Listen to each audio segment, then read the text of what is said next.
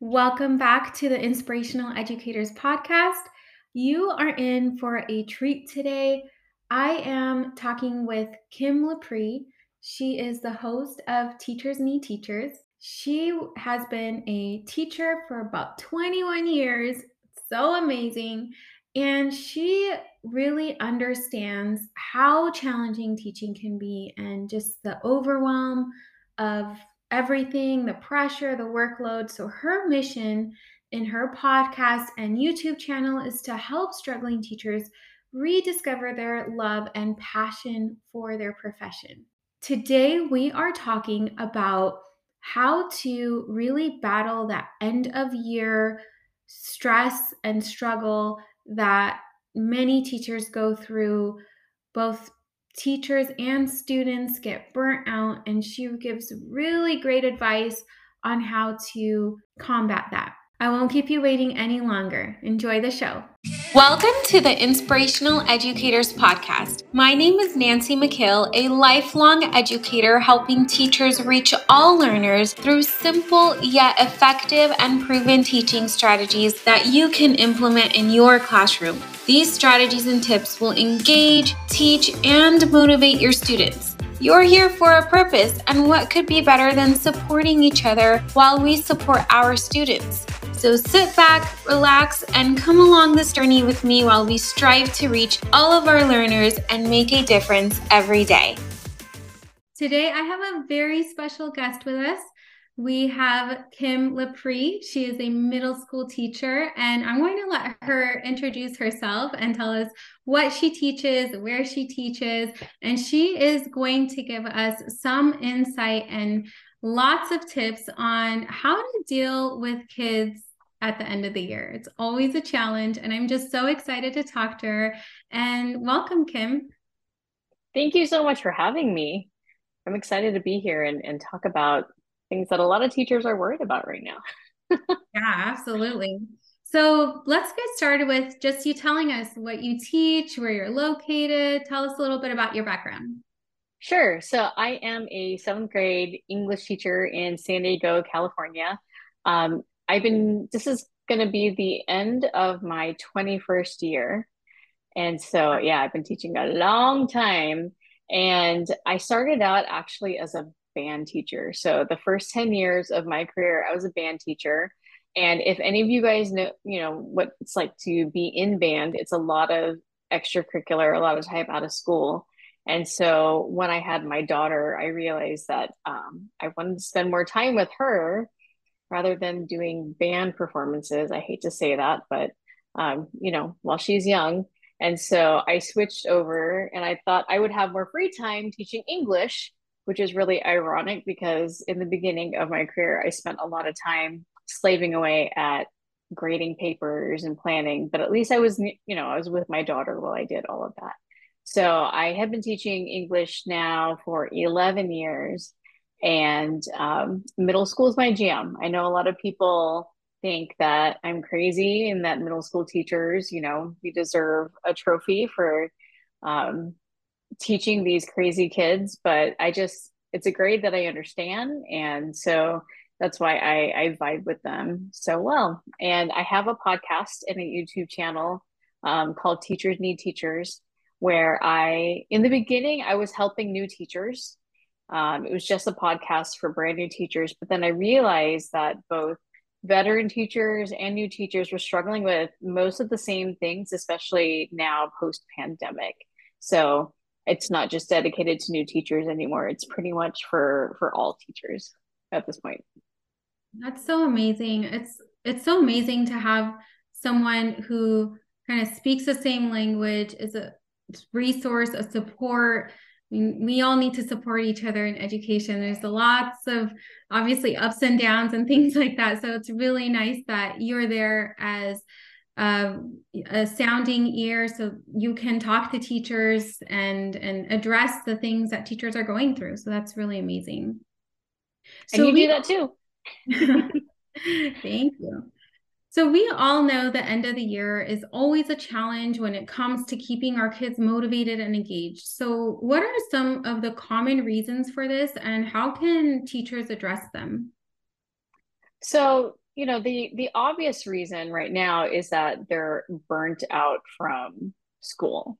So it's been a long year, especially right now at the time of this recording, it's 2023. And this is definitely the year where a lot of teachers are pulling their hair out because the kids have been, um, they haven't been the same as before. The behaviors have been worse. There's been a lack of focus and motivation. There's been a lot of apathy in the classroom. And so, it's making it worse as students are within reach of summer break because they just want the school year to be over with. They just want that time off so that they don't have to be, quote unquote, stuck in school. But there are also students who actually are anxious about summer break because school is their outlet. School is where they can get away from the problems at home. And many, many times I've actually seen students who act out because they don't want summer break to happen. They might, I've had a few students who they're food insecure, so they don't know how they're going to eat over the summer. And while there are programs, it's not easy for them to get to those places that are giving out, free breakfast and lunch. Their friends live far away, things like that, or they're stuck at home babysitting their younger brother or sister. And so school is the only time when they get to just be a carefree kid. So it's just a lot on their minds, and they kind of are resistant at this point because their brains are saturated. They're pretty resistant to learning or doing anything that's too mentally taxing. And so to address the second part of your question, what can teachers do to address this? Definitely there needs to be a sense of empathy because teachers are also just, they've got their eye on summer break. They are also burnt out. A lot of them are just like, I'm over this. So when you're planning what you're going to be doing the last 4 to 6 weeks, you want to do it with a sense of empathy. Like, would you want to do this lesson after all of this time, after, how many 8 months of school? I think of it like if you work out for an hour and you're like lifting heavy weights, do you really want to go and, run a marathon? No, you're just like your body is tired and the kids are tired. So it's definitely, you definitely have to take into consideration the mental bandwidth that your students have. And then from there, you plan accordingly. Like, yes, you still probably have to teach a couple new things, you have to review. But if you think that you can just lecture and expect them to, behave and fill out worksheets and just do the same thing you've been doing all year without them getting restless, you're going to learn the hard way that doesn't work. I think the key word from what you said was empathy, really thinking about the students and, like you said, the teachers, like the teachers themselves, thinking about like how they feel and how they would Yeah. want to approach learning and kind of ending off the school year. So, do you have any kind of like specific activities or tangible things that teachers can maybe implement or maybe include in during the day to make it a little bit easier for the kids to connect or to be able to kind of get through the end of the year? Right. So you're going to want to structure your class periods um, a little bit differently. You're going to include more group work and talking time because the students, you can only hold their attention for so long. So even less than before, because, students normally can't go longer than, say, 10, maybe 15 minutes in terms of paying attention. That's when they want to pay attention. It's obviously far less if they don't care what it is that you're teaching them. So you want to structure it so that they get little bits and nuggets of information, maybe like, 5 or 6 minutes, and then you give them that same amount of time to talk about it, work it out. So you can structure it where it's talk, work, talk, work. Um, and you might not cover as much stuff as you did before, but we want the subject matter to be lighter. We want it to be more manageable for the students. And then another thing, which is something that you specialize in, is to do some kind of project-based learning where the kids are having fun, they're up and working together and solving a problem and not just doing textbook work or just worksheets. It'll give them, something to do that they can look forward to. So when they come to class the next day, they're like, oh, I get to work on this part of a project rather than, oh, we're going to do pages 12 through 14 in the textbook. Yeah, I think those are really great ways and suggestions of what teachers can do towards the end of the school year. I love the more collaboration, more talking time, and of course, yeah, implementing things like project-based learning or other methods of learning, even like STEAM or, um, just like different kinds of methods to change it up and really keep it light, but be able to teach what teachers need to teach in different ways. So Right. how And can they have to review, I'm sorry, but it's a lot of times, um, especially in the upper grades, like teachers need to review for Mhm. the end of the year. So also I forgot to add, like gamification. Mhm. So adding Jeopardy type games, there's all kinds of online programs for that, or games where they compete against each other. They can also create, quizzes and then input those into the different quizzing, like programs like Kahoot or Gimkit or Quizzes or Book It. There's so many. But letting the kids be in charge of their review also will help keep them motivated as well. Yeah, and I feel like in some ways planning review could be you can make it a lot more fun than maybe just Mhm. it's easier to make it fun, I should say, Yeah, than creating a new lesson or a new project because yeah, it's easier to gamify it or do things with it that are a lot more hands-on. for So sure. how can teachers help students set goals for the final weeks of the year, and what strategies can they use to help students stay focused and on track? Yeah, it's nice to actually, yeah, set a goal for themselves. Like, how do they want to finish out the year? So I would have them first reflect on how have they done this year. So I like to have them look at like their first writing assignment in my class and then look at like their most recent writing assignment and say, look at how far you've gone. Mm. Look at how much of a better writer and a reader you are. Look at your Lexile level now compared to where it was at the beginning of the school year. Where do you want to go from here? Also look at your grade in my class.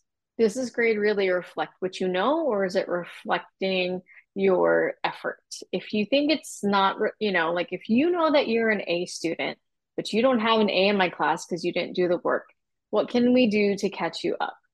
It's definitely going to be framed in a way of positivity and keeping the momentum going because a lot of times, they kind of just let things fall through the cracks and they get too lazy and they don't, want to put any effort at the end of the school year. But if it's kind of like, how can I make you successful for the next grade? And I definitely do this with my seventh graders. I say, when you're in eighth grade English, what kind of a student are you presenting yourself as? And how are you representing me as your teacher? Are you going to say, oh, Miss Lepre didn't teach us that? Or are you going to, do a good job with this review that we're doing right now so that next year when your teacher talks about theme or something like that, you remember what it is because we did it a bunch of times in my class.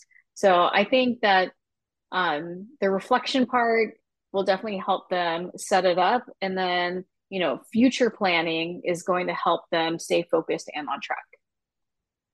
I love the fact of that you show your students kind of like a before and after of their work and their progress, how far they've come, because I feel like everyone needs that. Even adults need that, like to really be able to see right in front of them what they've done before and how far they've come. And so I think, especially for kids, showing them their progress can really go a long way and kind of like hopefully light them up and motivate them to finish off the school year. And I also love the question, how can I help you be successful? Because it really just solidifies for the kids that you are their cheerleader. You are there to support them. So those are two amazing ways to help them set goals and hopefully get them through the rest of the year and excited Yeah. about the new year. Yeah, for sure. So we talked a little bit earlier about how kind of teachers are, they're also going through the end of the year, maybe lack of motivation or stress or burnt out. So what kind of things would you recommend for teachers, perspectives and strategies around this time of year with their students? One thing that I find really helpful is to reframe whether or not I need to do all the things that I've been doing so far. So, do I need to grade everything? No, especially at the end of the year. The way that I structure my pacing guide for the whole year, I ease into the year and I ease out of the year because I know what I'm capable of doing the last month and I know what my students are capable of doing. So, if you normally give daily assignments, maybe now you're going to give just weekly assignments or maybe just, an assignment every other day. And even if you give an assignment, you don't have to grade it. Some teachers are like, well, my students aren't going to do it. You can still collect it and not even look at it. You can hide it until they leave. So, and you might think that's dishonest, but do you really want to be grading those assignments this time of year? So you just have to be honest with yourself. So that's the first thing that I would do is like minimize the amount of work that you're doing. Okay. And then second, I would also, and this is hard, but I have to do this every year, reframe that one or two student and their behaviors. So up until this point, there might have been a bunch of expletives that you say before you say their name. In your mind, you're like, and they're coming to class or they're coming to school and you see them and you just automatically kind of like bristle inside. This is the time so that they don't drive you crazy to reframe that. So when you see them get up across the room without asking, instead of thinking, oh, they're really rude and disrespectful for not asking to throw something away. In my mind, I would think, oh, well, I'm really glad they're throwing away their trash. Things like that. Or how come they're always talking to their neighbor? And then I'll think to myself, well, let me see, are they helping out their neighbor or is their neighbor falling asleep and maybe they're keeping them awake? So I have to consciously do it because it goes against how I actually feel about them. Because I'm not gonna lie, I don't like every student, but it keeps me sane and magically they start to act a little bit different. They don't go crazy at the end of the year because they feel a different energy from me. They can tell that I'm not going to be on their case anymore. I might laugh at their stupid joke or something like that, and then we can end off the year on a bright note rather than me like dragging myself across the finish line. So I know it's hard. I know some of the students are just they're above and beyond. I mean, we're talking about I don't know if you've heard of students that are throwing, objects across the room, dropping profanities all the time, things like that. And, we also have to remember that the pandemic did a number on these kids. And so we can get mad at them and blame them all we want. We can even blame their parents if we want to. But at the end of the day, there was a gap in their development and they lost some coping skills. So their ability to know how to act properly, especially because they were, stuck with their family and their parents probably got tired of them too. So who knows what kind of attention they were getting. So if we could just kind of reframe kids, stop the blaming, and cut back on how much we are looking at them in a negative way, I think that would go really far for both the teachers and for the students.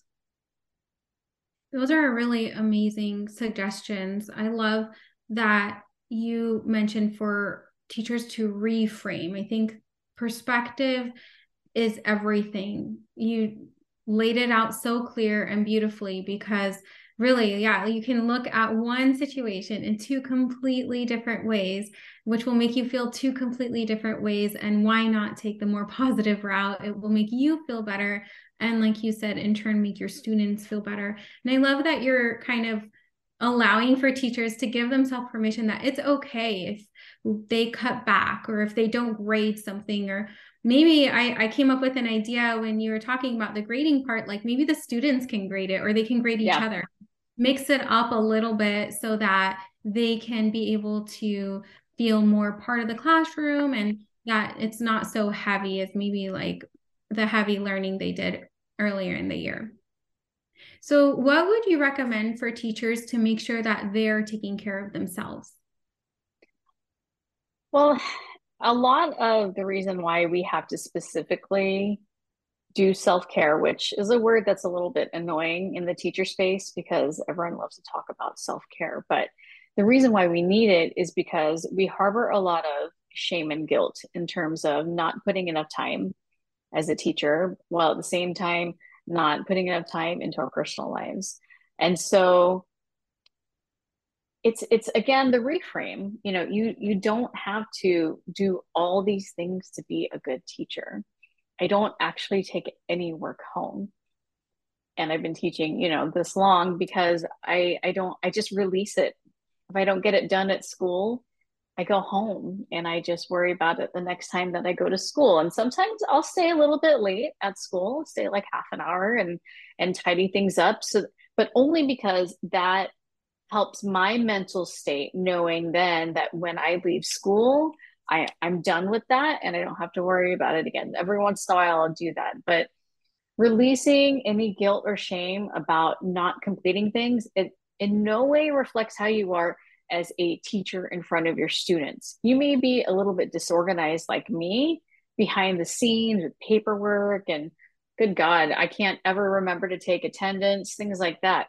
But who cares? It doesn't reflect on me as a teacher. The fact that my students are learning, I'm connecting with them, that's something that you should celebrate. So celebrate, the wins is going to be important. Also, if you if you really don't like teaching right now, or if you really don't like your situation right now, you don't have to stay at your school. So you might be fantasizing leaving teaching altogether, but you don't have, maybe you still actually like teaching, but you have toxic admin, or you're just in a school that isn't supportive or makes you feel like you can be the best teacher. It's okay to go to another school. Don't feel guilty about that. Don't, worry about who's going to fill in your job. Um, I definitely would just do what's best for you. And finally, I also want to warn teachers against reading too much on social media from people who hate teaching that are teachers.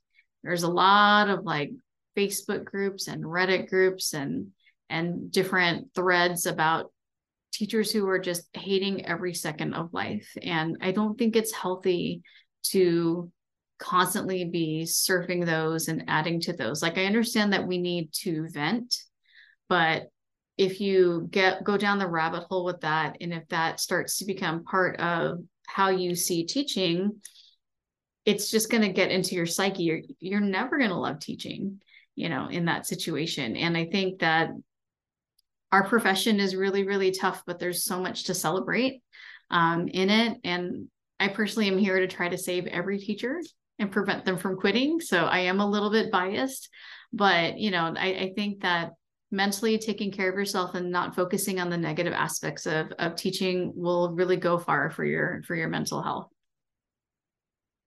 That's such amazing advice. I wholeheartedly agree with you and think, yes, it's definitely challenging at this time with the students and maybe admin and all the things around teaching. But at the end of the day, we are here for the kids. That's why we entered the profession, to teach kids, make difference in their life and help them. So I think remembering that too can hopefully help, and taking a step back and really assessing, well, is this what I really want to do? Should I keep going? Give permission to yourself to really be honest with yourself and do what you need to do to make yourself feel better, whether it be reframing, whether it be maybe taking a step away from teaching for a little bit. So I think that's great advice. And thank you so much for sharing all of your knowledge and amazing advice. And I can probably ask you maybe like 10 more questions about this. But I'm not going to take too much of your time, but I'd really love to have you back on and maybe even talk about like discipline and your discipline tactics with the kids and other things in education. It's wonderful to hear from a teacher that's in the classroom. And so thank you so much for coming on today and sharing all your knowledge with us. Of course. Thank you so much for inviting me. I love it. And Kim, tell me, where can people find you? For sure, everybody listen to Kim's podcast, Teachers Need Teachers. And how can they connect with you and find you? I am on Instagram at Kim Lepre, KIMLEPRE. I dabble in TikTok once in a while, but it is exhausting. So if you want to come play over there, it's Ms. Lepre, LEPRE. And I'm also on YouTube. So it's the video version of my podcast episode. So it's the Teachers Need Teachers channel. Wonderful. And I will put all those links in the show notes. Thank you again so much, Kim.